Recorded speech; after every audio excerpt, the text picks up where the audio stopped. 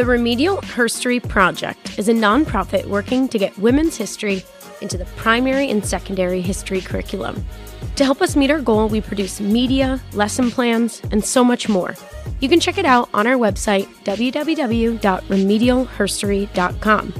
Our project is funded through grants and by patrons, potentially like you. Thank you to our patrons Jeff, Barbara, Christian, Kent, Jamie, Jenna, Nancy, Megan, Leah, Mark, Nicole, Anne, Sarah, Alicia, Katia, Michelle, Jessica, Laura, and Jackie. If you would like to join these wonderful people and become a patron, you can head over to patreon.com and become a supporter of the Remedial Herstory Project. You too can help us reform education and allow women to be seen, heard, and complicated.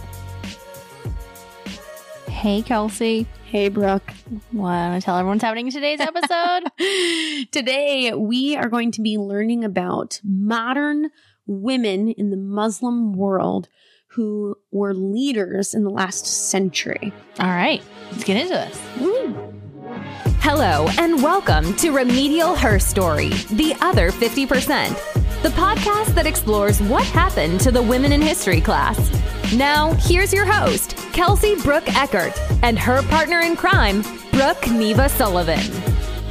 In this episode, we're going to be asking the question, is there space for female Islamic leaders today? And we're joined on the podcast once again for the third time, Dr. Shahla Haeri. She is a professor at Boston University and the author of the book, The Unforgettable Queens of Islam: Succession, Authority, and Gender. And earlier on the podcast, we interviewed her about the first two parts of her book, one looking at early Islamic history and how that really set the tone and the culture and the way that women were viewed and respected. And in particular, how certain hadiths credited to Muhammad that are kind of debated may have laid the groundwork for excluding women from leadership. And then we looked at the medieval period in the second episode with Dr. Haeri. And in that episode, we really saw how women were able to find pathways to the throne in, subsequent centuries in the medieval era, and how that they were semi-successful leaders in their time. But the same hadith and the same culture that impacted women in those two periods persist in the Muslim world today, as the same, issues in our Western culture persist today. In this episode, we're going to be looking at two women. One of them is from Pakistan. The other one is from Indonesia, and how these women have risen to prominence within their culture. They've gotten to the highest positions, and Dr. Haeri is a wealth of knowledge and is so versed, having lived in the Muslim world. And I'm so excited to have her with us today. Yeah. Can't wait to listen again. She's such a rock star, but also just more about modern women, which I'm really curious to learn more about. Yeah. Well, let's have her introduce herself to our audience. Yay. Well, good to meet you again. My name is Shahla Haeri. I'm a professor of anthropology at Boston University. We're here today to talk about the third section of your book, where you talk about Muslim women leaders today. And in this section, you have two leaders that you discuss. And I'm curious why you picked these two women in particular. And are they the only two that have really reached that sort of status in modern history? Well, let me answer the last part of your question first. They're not the only two women who have reached such high level of office holding, such a high level of political authority. But the reasons I selected them to include in my book, and just parenthetically, I didn't want to have just a survey book. I wanted to give the characters or the leaders, women leaders I have used in my book, to give them enough space, or myself enough room to be able to talk about them. More than that, the book would be just a survey and not really something substantial. To begin with, Benazir Bhutto was the first democratically elected woman in a Muslim country. And that was in 1988. If you can imagine, at that time, not in very many countries, including in Europe and in the US or other places, we had women political leaders, particularly women running for a political office. And in fact, she started it in the 70s, right after her father was assassinated, basically, arrested by his own chief of army, arrested, jailed, and eventually hanged, despite the international protest against his execution. So it was from then on that she became politically active and very determined to have a voice, a say in the politics of her country. So she was an obvious choice. She was the only woman in the Muslim world, democratically elected, very popular, highly popular. And in fact, as I said, not very many women, even in the West, had gained so much power and authority and visibility and voice and popularity. So that was a popular choice, plus the fact that I had written a book on Pakistan. I lived in Pakistan, and I was interested in that society. I found Pakistani women extremely, some of them, very powerful and very knowledgeable, good politicians. So that was an obvious choice. Megawati Sukarnoputri was the first woman president, head of the state, not head of the government, head of the state. So in that sense, she was also the first choice because for both of them, the publicity against them was very vocal. And both of them were subjected to a particular hadith, that is to say, a saying attributed to Prophet Muhammad, against having women to become leaders, political office holders of their countries. So in that sense, she also became a logical choice. But by no means they were the only ones. Gradually by the end of the 20th century and 21st century, there are more and more women leaders in the Muslim world and all over the world. You mentioned the first woman, Benazir Bhutto. She's from Pakistan, and you mentioned that she comes to power and really gets involved in politics in the aftermath of her father's, what you called assassination or execution. And so I'm just curious, what is significant about her rise and her path to power in that time period? That's an excellent question, because we do need to understand the kinds of paths that are open to women to gain political power. It's not an easy road to take by many women. Of course, it's becoming easier and easier all over the world.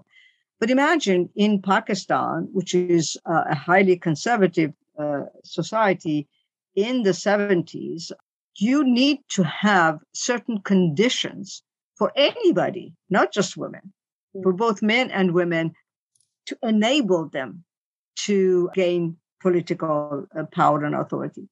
Benazir Bhutto was a daughter of a feudal family, a very famous old feudal clan in Pakistan. Not only that, they were highly, they were very wealthy, of course. They had huge amount of land and, of course, education. So she had all these elements working in her favor. She was the daughter of the Prime Minister and President of Pakistan. She was a member of this hugely popular and wealthy feudal family. And she was educated, highly educated, and belonged to the family that also valued education and support of the woman. In addition to that, in addition to being a member of the Bhutto dynasty, she was favored by her father. The father was a lot more interested in her than in his own firstborn son.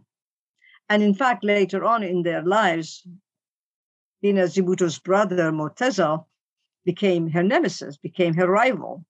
But initially, what helped her was this dynastic ties, the connection to the family, the connection to the power and privileges that the family had traditionally maintained in Pakistan. That makes sense. Okay.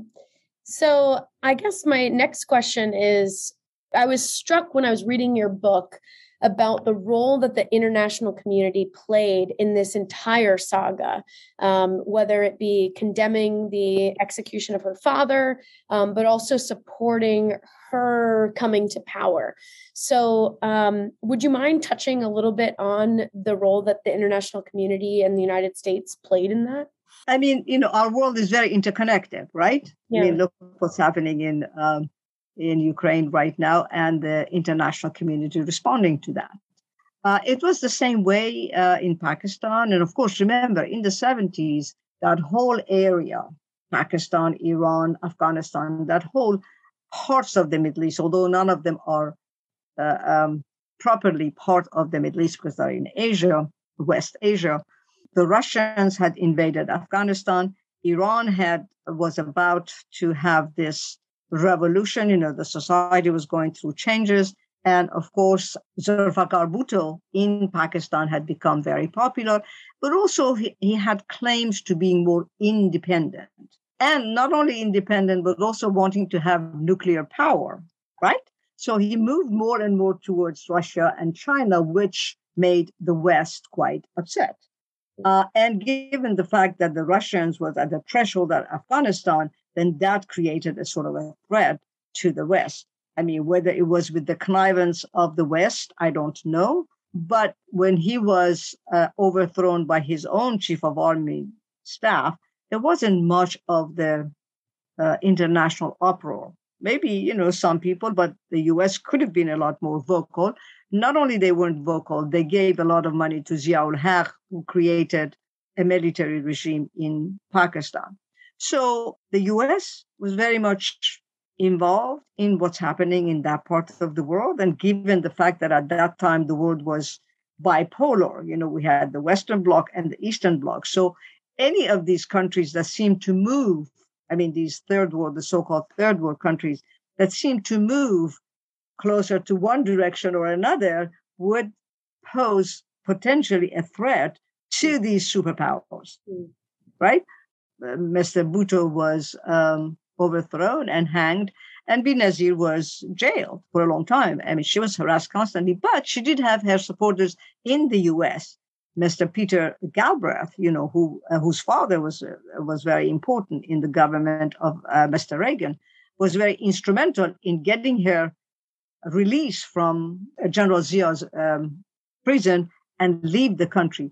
By then, that's 1984 when she was released from jail, or at least from the house arrest.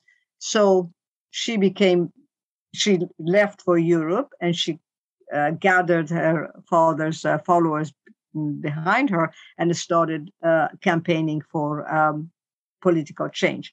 Now, by then, things had changed in Pakistan as well, right? Here you had a very interesting young leader, popular in her own country, attractive to outside world. And also Zia-ul Haq had lost its allure to the West. So she got huge support, because before that, they wouldn't even see her. But by this time, after, the establishment of this military dictatorship or military religious dictatorship in Pakistan, then her credentials as someone more pro-democratic institutions and political system became a lot more visible. So then she came to America. She was supported by various leaders. She went back to Pakistan. She was an intrepid leader. She would go anywhere. And she was this young woman, in her early 30s, she would go everywhere and campaign for her office. And people who had already been oppressed or angry about what had happened. Many people felt regret about the fact that they didn't support her father, or that they just went along with the military regime for whatever reasons, for a variety of reasons.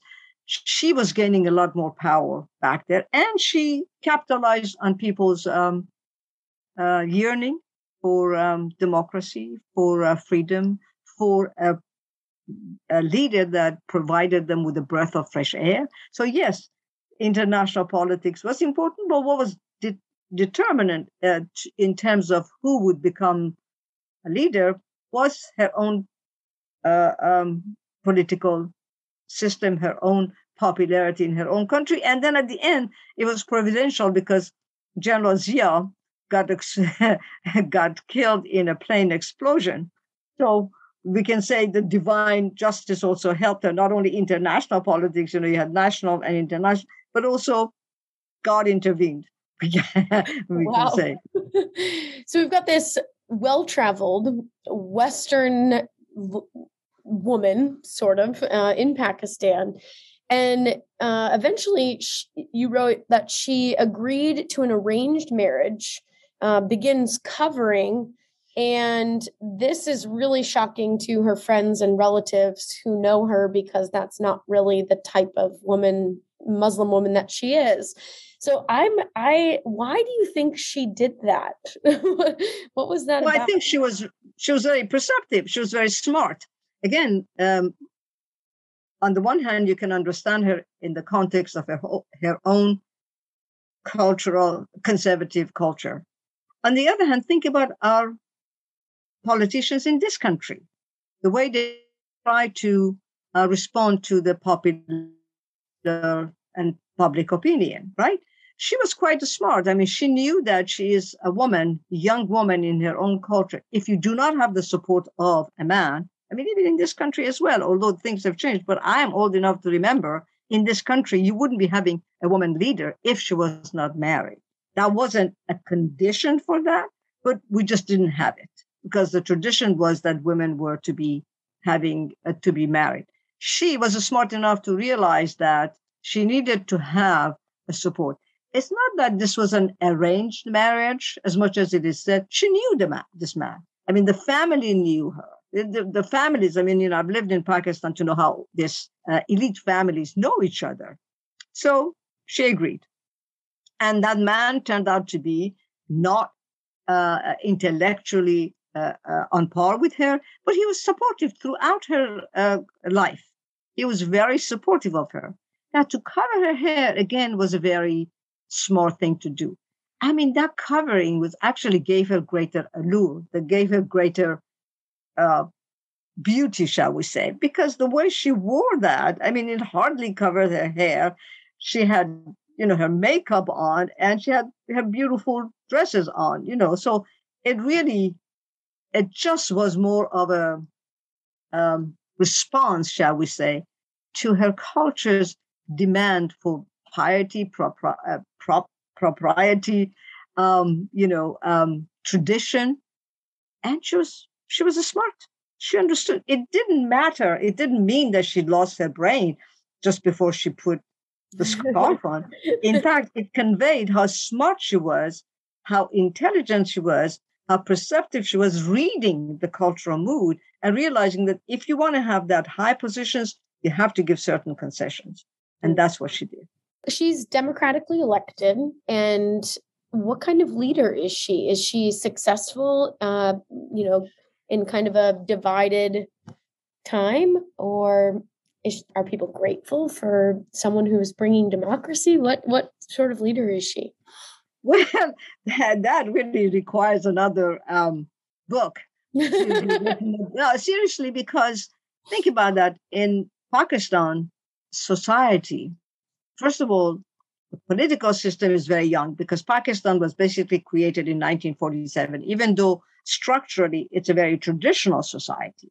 But it's also a very diverse society. It's very multi-ethnic, multilingual, multicultural, plus the fact that it has huge class differences and imbued with some caste sentiment remnant from their cultural inheritance from India, even though they tell you, and officially, caste does not exist in Pakistan, but the impact of caste system, the distinctions people make, the differences that people maintain among themselves, all classes, it's very obvious. It's very there. And I saw it and I felt it, and it was just right there.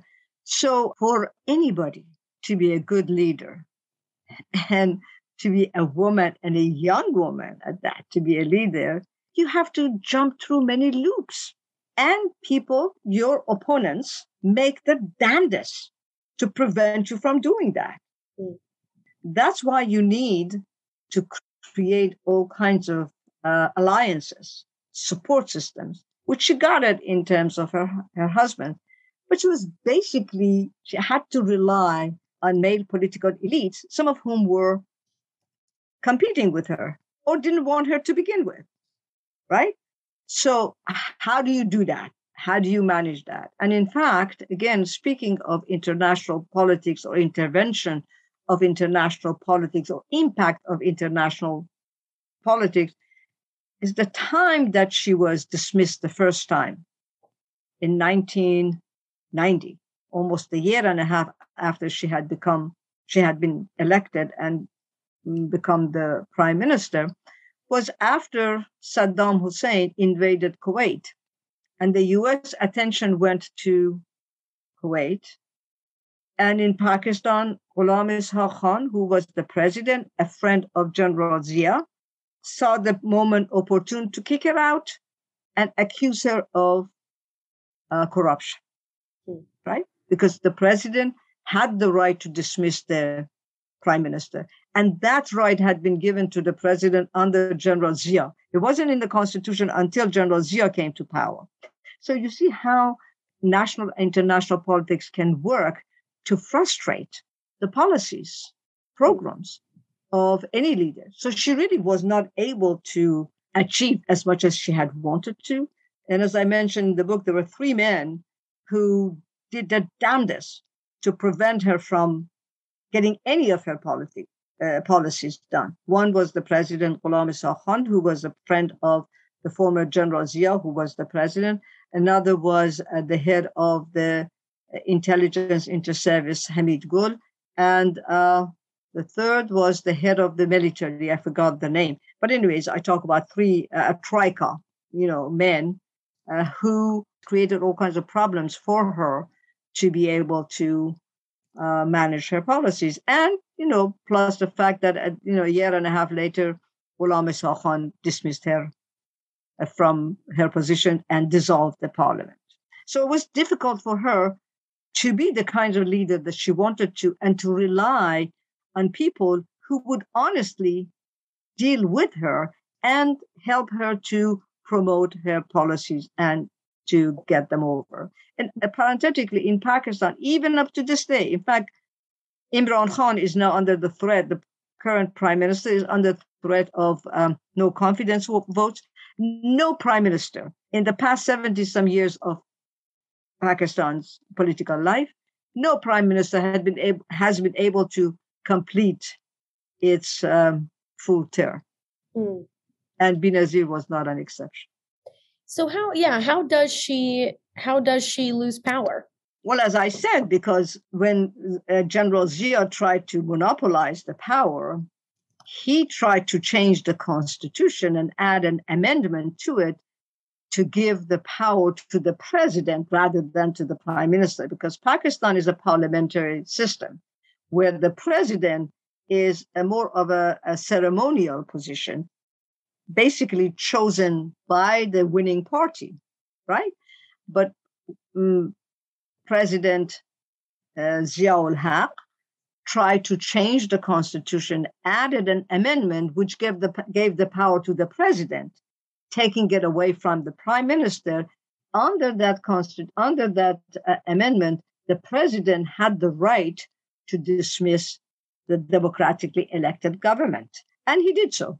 So that's how Ghulam Ishaq Khan used that power to dismiss her. Oh, okay. So that's what happened around the Iraqi invasion of Kuwait. That's right, because Pakistani government was very much dependent on help that it's getting from the U.S. So the U.S. is very much interested in what's going on in that country. But then, like this is, I'm actually quoting here, I'm making reference to Peter Galbraith and a few other people who had been involved in Pakistani politics. And that is their reading of the timing of dismissal, of dissolving Benazir Bhutto's government. So it seems like her reign wasn't necessarily successful, but it doesn't seem like that's really contrary to a lot of prime ministers, because the system's built to make it difficult for them to implement their policies anyway. Absolutely. No, you're totally right. That's an exactly right conclusion to make.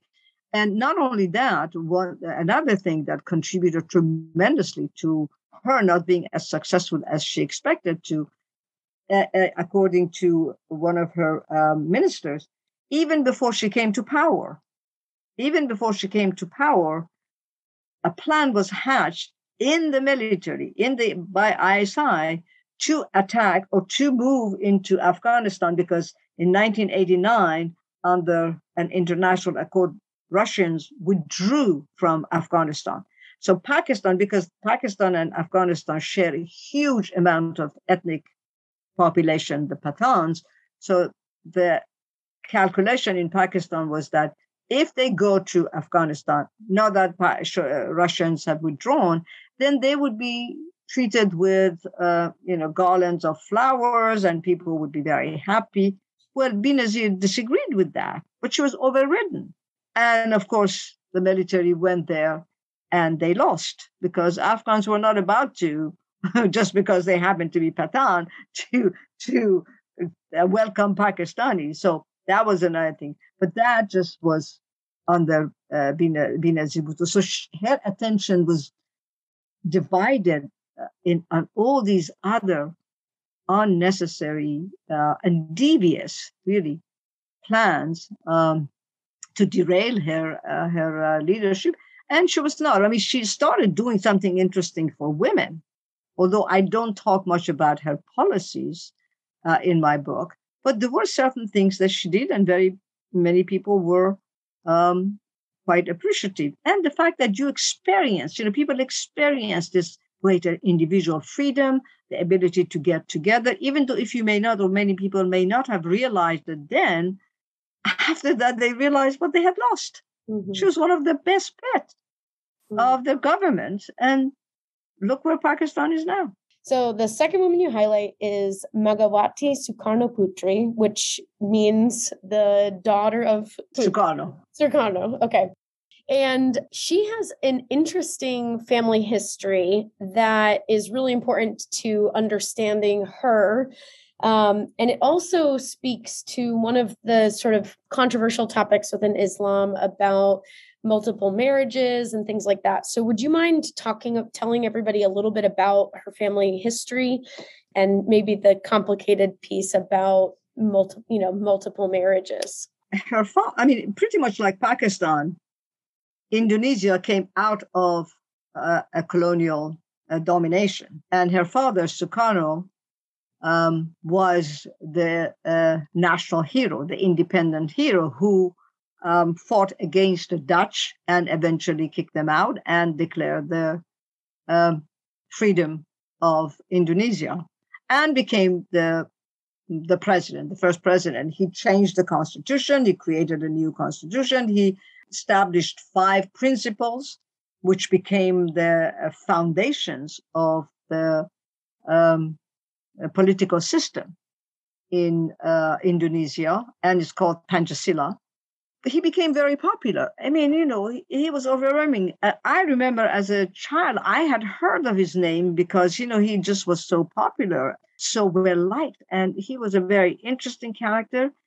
But there are very interesting things in his life, which, of course, I didn't get a chance to go into in my book. But when he was at 20 years old, he falls in love with the wife of the headmaster where he was studying, who was like twice his age, and she marries him. So that was apparently his first wife.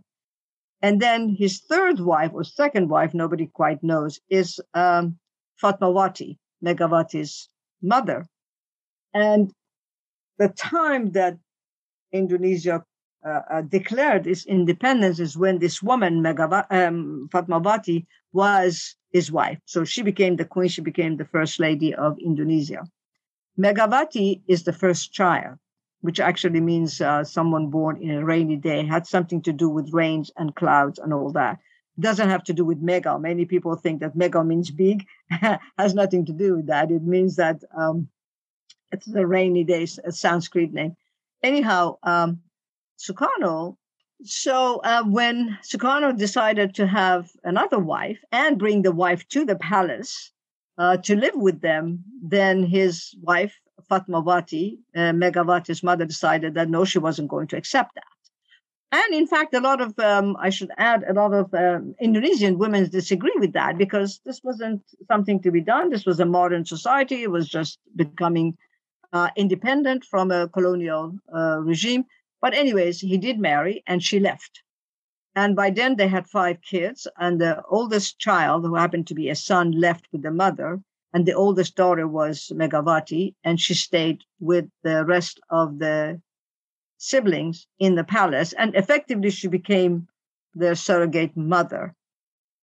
For about, until she was 17, 18 years old when she went to college. By then, Sukarno had been a leader, a president for a long time, and had started creating all kinds of popular discontent. Also, another point, at that time, this is 1964, 65, we are talking about, again, we had this world that was bipolar world. It seemed that Sukarno was, moving either, more towards the left or towards the right. So it created all kinds of unhappiness. And again, his own military leader staged a coup against him, took him, basically imprisoned him in the palace, kept him in the palace. So at that time, Megawati came back and stayed with his father. And his father was a great orator, but he gradually became very depressed and he died in 1967. And by then, Suharto had become the president. So Suharto tried to dominate, suppress, and control Sukarno and his children. So the children had to lay low, they couldn't do much, and they were being oppressed. And by then, Megawati had married a man. But when she was pregnant with her second child, he was a pilot. I forgot exactly his exact position. But anyways, he had an accident, he died, and he was never found. So then she was pregnant with her second child. Then she became infatuated by an Egyptian diplomat. And she basically eloped with him, much against her family's discontent, chagrin. So they forced her to come back, and they annulled the marriage after 2 weeks. And the argument was that, we don't know what happened to the first husband, although, more than a year had passed since he had disappeared. But the argument was that, her status is not clear, so she cannot marry this man. And they dissolved the marriage and he left. A year later, though, she married this other man. So she wasn't marrying simultaneously. It was serial marriages. So she married her husband, with whom she had a daughter, but he died in 2013. While the father had, took advantage of the tradition to have several wives, Megawati had basically or nominally 3 husbands, but then really it was more serially, not simultaneously. Hey, Kelsey, I don't think our listeners know about the new upcoming project that we're working on. Which one? The video series. Oh, the video series. That's awesome. I know. So I thought we could tell them a little bit about what the project is, how it's funded, and what the purpose is. Well, we are producing a video series, 25 episodes on U.S. history, 25 episodes on world history. And the point of these is to provide teachers who don't know women's history with like a 10-minute video that they could play for their class. So say you're teaching a lesson on the American Revolution. Here's 10 minutes about women in that time period. Amazing. And it could be a foundation that you can springboard from and do something really cool on those women. And these videos are, yes, you, but they are fully scripted. You can look at the scripts. They're nicely edited with some really great content. Yep. They're vetted by historians to PhDs, at least in history. So, you know, people smarter than me. But they're going to be free, and they're on YouTube. And they'll be on YouTube. They also have a comedian from Hollywood who is helping to make them funny. So it's, you know, because I'm like kind of boring. No, very funny. But that's awesome. So they're really engaging and they're really cool content. So more to come there. So we have those coming out. And those are funded through grants? Through our patrons. Okay. So their, you know, contributions to us through Patreon are supporting that project. And then we also have a lot of people that have been donating through Instagram, Facebook. We have a Venmo account. You can find us there. That's awesome. And they're making those contributions. So yeah, it's an amazing thing. And if this is something that you're like, yes, that's what teachers need, every penny helps because it is a really expensive project. So Yeah, totally. And we had a match donor for a while there too, which is really cool. So definitely if you're interested in those, feel free to donate. You can donate right on our website, Instagram, and Venmo. Yeah. Which is awesome. Great work. I'm excited to see the rest of those videos. Oh, Brooke, thanks for your support of the project. Awesome. You know, it's interesting. I was thinking when the mother left, how that must have been really hard to have to like pick a side. Am I with my mom who's like taking a stand against this, you know, this patriarchy system, or am I with my dad who is in power and, you know, with my siblings and those sort of things? But she was very young then. You know, in 1954, she was born in 1947. So she was only 7 years old. So, you know, where do you go? What do you do? And then who knows whether they were forced to stay or they were given a chance to leave. I don't know. But maybe the older one, because she was older, and I don't know. Yeah. And maybe the parents felt it's more to their advantage to have the kids in the palace rather than with the mother. Did they have contact with their mother, or is she just like out of the story? No, I think they did, although I didn't really pursue that topic. But I'm sure they did. The mother, unfortunately, died rather young. She had a heart attack in 1980, and she died. I think by then Sukarno had been overthrown and Suharto was in power. So the family was under some restriction. But I'm assuming that they had relations. So in 2001, Megawati becomes the president of Indonesia. And this is after a really long struggle to make it legitimate for women to even have positions of power at all. In the book, you have this great quote from McCarthy in 1999. He said, "She was a housewife, he was a dictator, yet Megawati's the one person in Indonesia Suharto feared." So this is a huge transition. How does she go from being this like child in a palace to the person that her opponent fears the most? Why, how does she get there? Very good question. You know, of course, the transition wasn't immediate. I mean, by the time the father died and she married and she was more or less a housewife, because that's what everybody called her, a housewife. It had already been 1987. So many years had passed, almost 20 years after her father had died and her children had grown up. And then she had the freedom within the family, but also the ideas of being more involved in her society, plus the fact that her husband was very supportive of her. Her husband tried to encourage her. But something quite interesting happens, which, again, these are unintended. I mean, some events happen and they have some unintended consequences against what initially might have been the objective. Apparently, in 1986, Suharto, who also had become a president for life, realizes that he's losing his popularity. He was a dictator. His family was becoming very prominent, but also rather corrupt because, they had been controlling everything. There was a lot of discontent. People were upset. Not all political parties were allowed to function, but Sukarno's party, to some extent, was allowed to function.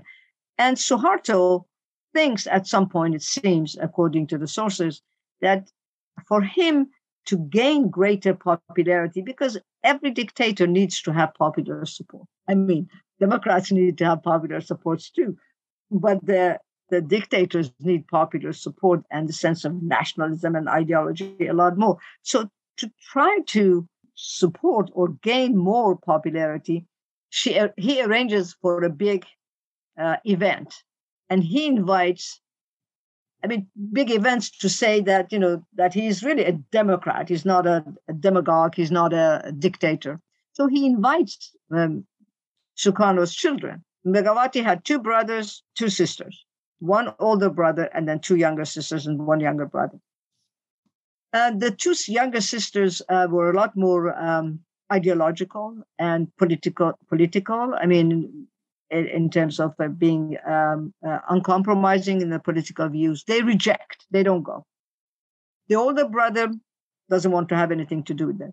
Megawati gets encouraged by her husband. She participates in the event. And her younger brother supports her. The other 2 sisters get very mad at her. They try to knock her down. But she goes there.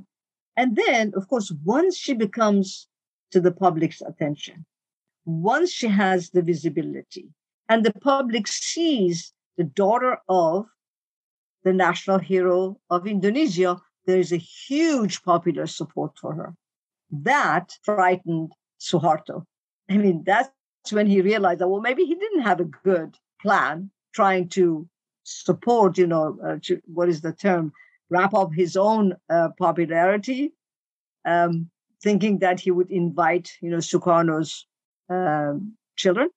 In fact, how it happened, how it worked was that attention was focused on Megawati, and she became a lot popular. So here we have, that's why he became frightened of her, because his popularity was decreasing, her popularity was increasing, and she was becoming to the public's attention, and people remembered the national hero that her father was, right? So that's why Suharto was frightened of her. And he did his damnedest to suppress her, frighten her supporters, bribe her, the political elite who were supporting her, which he was successful in doing so. At the end, he didn't win. And she won the popular support. So she becomes president. And what was her presidency like? We talked about Benazir, and I'm just curious, how different, is she effective in Indonesia, or does she face some of the same, conservative challenges, and the way conservative in the way that, the system's not made for change? Is it similar or different there? And you talk in your book about her gender being scrutinized in the press and by the public. So I'm just curious what role gender played in her effectiveness. Gender played a huge role, particularly initially, because when she gained all that popularity and she became the president of her father's party, which made Suharto very angry. Again, he tried to bribe or frighten or intimidate her supporters, the elite, that is to say, to dissuade her from becoming so popular. Not only that, she then declared that she was going to run for president. That threw Suharto out of his mind. He went basically berserk. And at that time, he tried to co-opt a lot of the religious parties and the political elites, intimidate them, co-opt them, get them to dissuade her. She wouldn't be dissuaded. She didn't talk. I mean, she had this strategy of silence, not saying anything. And that silence seems to have played strategically to her political advantage. she did not give up the idea of becoming the president. But then he tried to intimidate her. He tried to co-opt other people. And then there was that whole hadith, the sayings attributed to Prophet Muhammad that was pulled out of the historical bag, and saying that a country or a nation that leaves its affairs in the hands of a woman will not prosper, will be doomed. So that became very popular. And, it was in the media and everywhere. But she didn't give up. And she argued that nothing in religion says that women cannot be leaders. So she was able to counteract that. Suharto was able to manipulate her party so that the party could take her off the presidential list. So she actually couldn't for a while run for the presidency. But then when he almost lost, he won the presidency, but he basically, the economic situation was so terrible that he had to give up. Then she had a chance to become the president, and her party won most elections. But the national parliament had to decide, because it wasn't a majority, a maximum majority. So there were several parties that won a certain percentage of the votes, with her party having the highest. But then they made a coalition among other parties, and they made another man who happened to be her friend, Abdul Wahid, name, I think it's Wahid, yeah. They made him president. So she didn't become the president, even though she had the highest vote. So you see how things can work out, the way that men make the, politicking behind the scene. But that man, Abdul Wahid, self-destructed after 2 years. And she became his prime minister. So when he had to be impeached and removed, then she became the president. Now, she's the president, and all those oppositions are forgotten. Everybody's excited. She's very happy. What happens? 9/11 happened. Then the international calculations changes that impact the local relationships, local calculations, the economic situations, the political situations, international relations, religious oppositions, right? Altogether, though, it seems that she was actually an effective leader. She managed to improve the economic situation. She managed to give a lot of rights to women, provide institutions for the welfare of mothers and children, and like the poor children. So she did actually quite a few good things, which I need to look at my own list to remember exactly what she did. But she did quite a good things. But still, the culture being so conservative, that when she ran for the second time to be president, a military leader won the presidency. She didn't win for the second time, but she was so powerful in the country that she's still up to this day, actually not maybe right now, but until 2020, she was the president of her own party. And there was a huge celebration for her 70th birthday. So it means that how much the culture has come to appreciate what she has done for the country. So altogether, we can say, yes, she was a good leader, but then she didn't get reelected because of all kinds of circumstances that still made people to vote for a male military leader. And as I said, 9/11 was a very important event nationally and, of course, internationally. Yeah, it's interesting how, world politics and, things like the invasion of Kuwait and then 9/11 impacted both of these women and their ability to keep doing what they're doing. It's interesting. You mentioned early on how both of these women are leading countries in a time, before the United States has never had a female president. And it strikes me just how the perception, especially of the two countries we're talking about today, is that they're oppressive to women. And yet both of these countries have beat the United States and other Western nations to having these women in positions of power. So I'm just curious what you think, what is the legacy of these women, and how should we, especially in the West, remember them and what they mean for Muslim women leading abroad?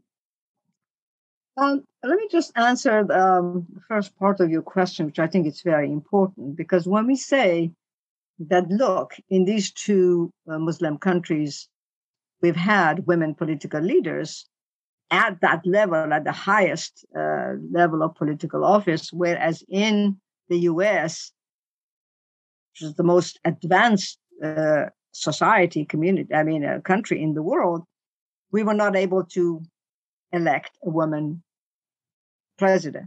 The differences here which we need to keep in mind. These two women had the dynastic privilege. They were both from very important political families, political clans. And that gave them a huge advantage, right?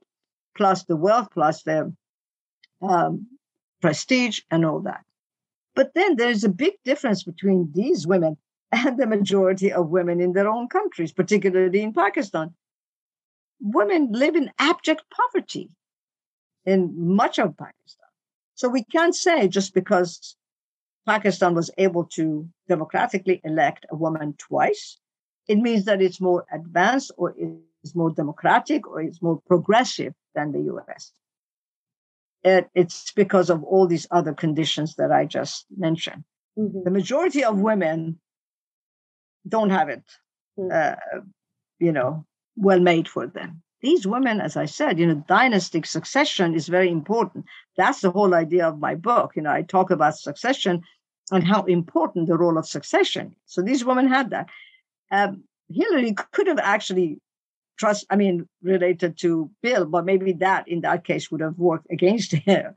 But anyways, in America, there's a greater opposition, much greater opposition to women at that highest level of political power. It is overcoming, but on the other hand, in the past two decades, we have seen a huge number of women who have come to power and who are now able to change the rules of politics. So that's one of the points I'm making in my book. And that is, unless women have a seat at the political table, they will not be able to change the rules that have been set in place for millennia by patriarchy. So those to change those patriarchal rules, women need to be at the political table. In societies like Pakistan and Indonesia, those women are already on the top because of the dynastic connection. But to then connect with the majority of people, to be able to effect meaningful democratic changes, they face a lot more oppositions, right? So that's the important differences we have to keep in mind when we say, well, in America, people haven't been able to have a president. Yes, but then there are all these other reasons that we have to keep into account. And what was the rest of your question? Well, I guess my latter part is, with that context, how do we remember these women? What's the takeaway that these two women did what they did? Well, I think it is important. There's a big difference between Pakistan and Indonesia in as far as they remember these women. In Pakistan, Benazir Bhutto became a powerful woman that could win her third run for prime minister, and that struck terror in the hearts of the male political elite. And for that, they had to eliminate her physically. She was killed. Now, many people realize the kind of leader she was and the kind of objectives, democratic objectives, that she had to improve her society, institutionally, individually, community for community and what have you. In Indonesia, Megawati, even though she didn't win the presidency for the second time, she stayed in politics. She maintained her position as the president of her party. And she was very much able to control and direct and influence who would become the next president of Indonesia, to the point that when last time the current president, I think it's Joko Widodo, was to run for the presidency, he had to wait until she supported him. She endorsed him. So it is important to see these women are not forgotten. Unfortunately, Benazir was killed, but her legacy continues. Many people are thinking about it. That doesn't die.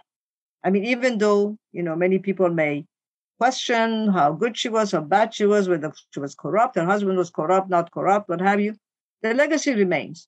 But for Megawati, it is actually there.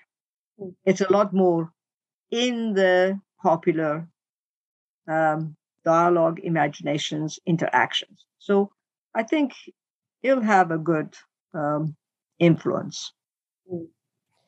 Dr. Haeri, I am so grateful to you. Thank you so much for coming on and enlightening me and our listeners about all of these different nuances of how these women come to power, why their power is significant and important, and of course, the contrast and comparison between them, between the West. This is just really powerful to think about, and important for us to think about the way that women lead and are allowed to lead. And for our audience, I hope they go back, and if you missed the first 2 episodes, to really put in context the way that women leaders are seen in the Muslim world is really important, especially with the hadith you briefly mentioned in this episode. We spend a lot of time on that in the first episode with you.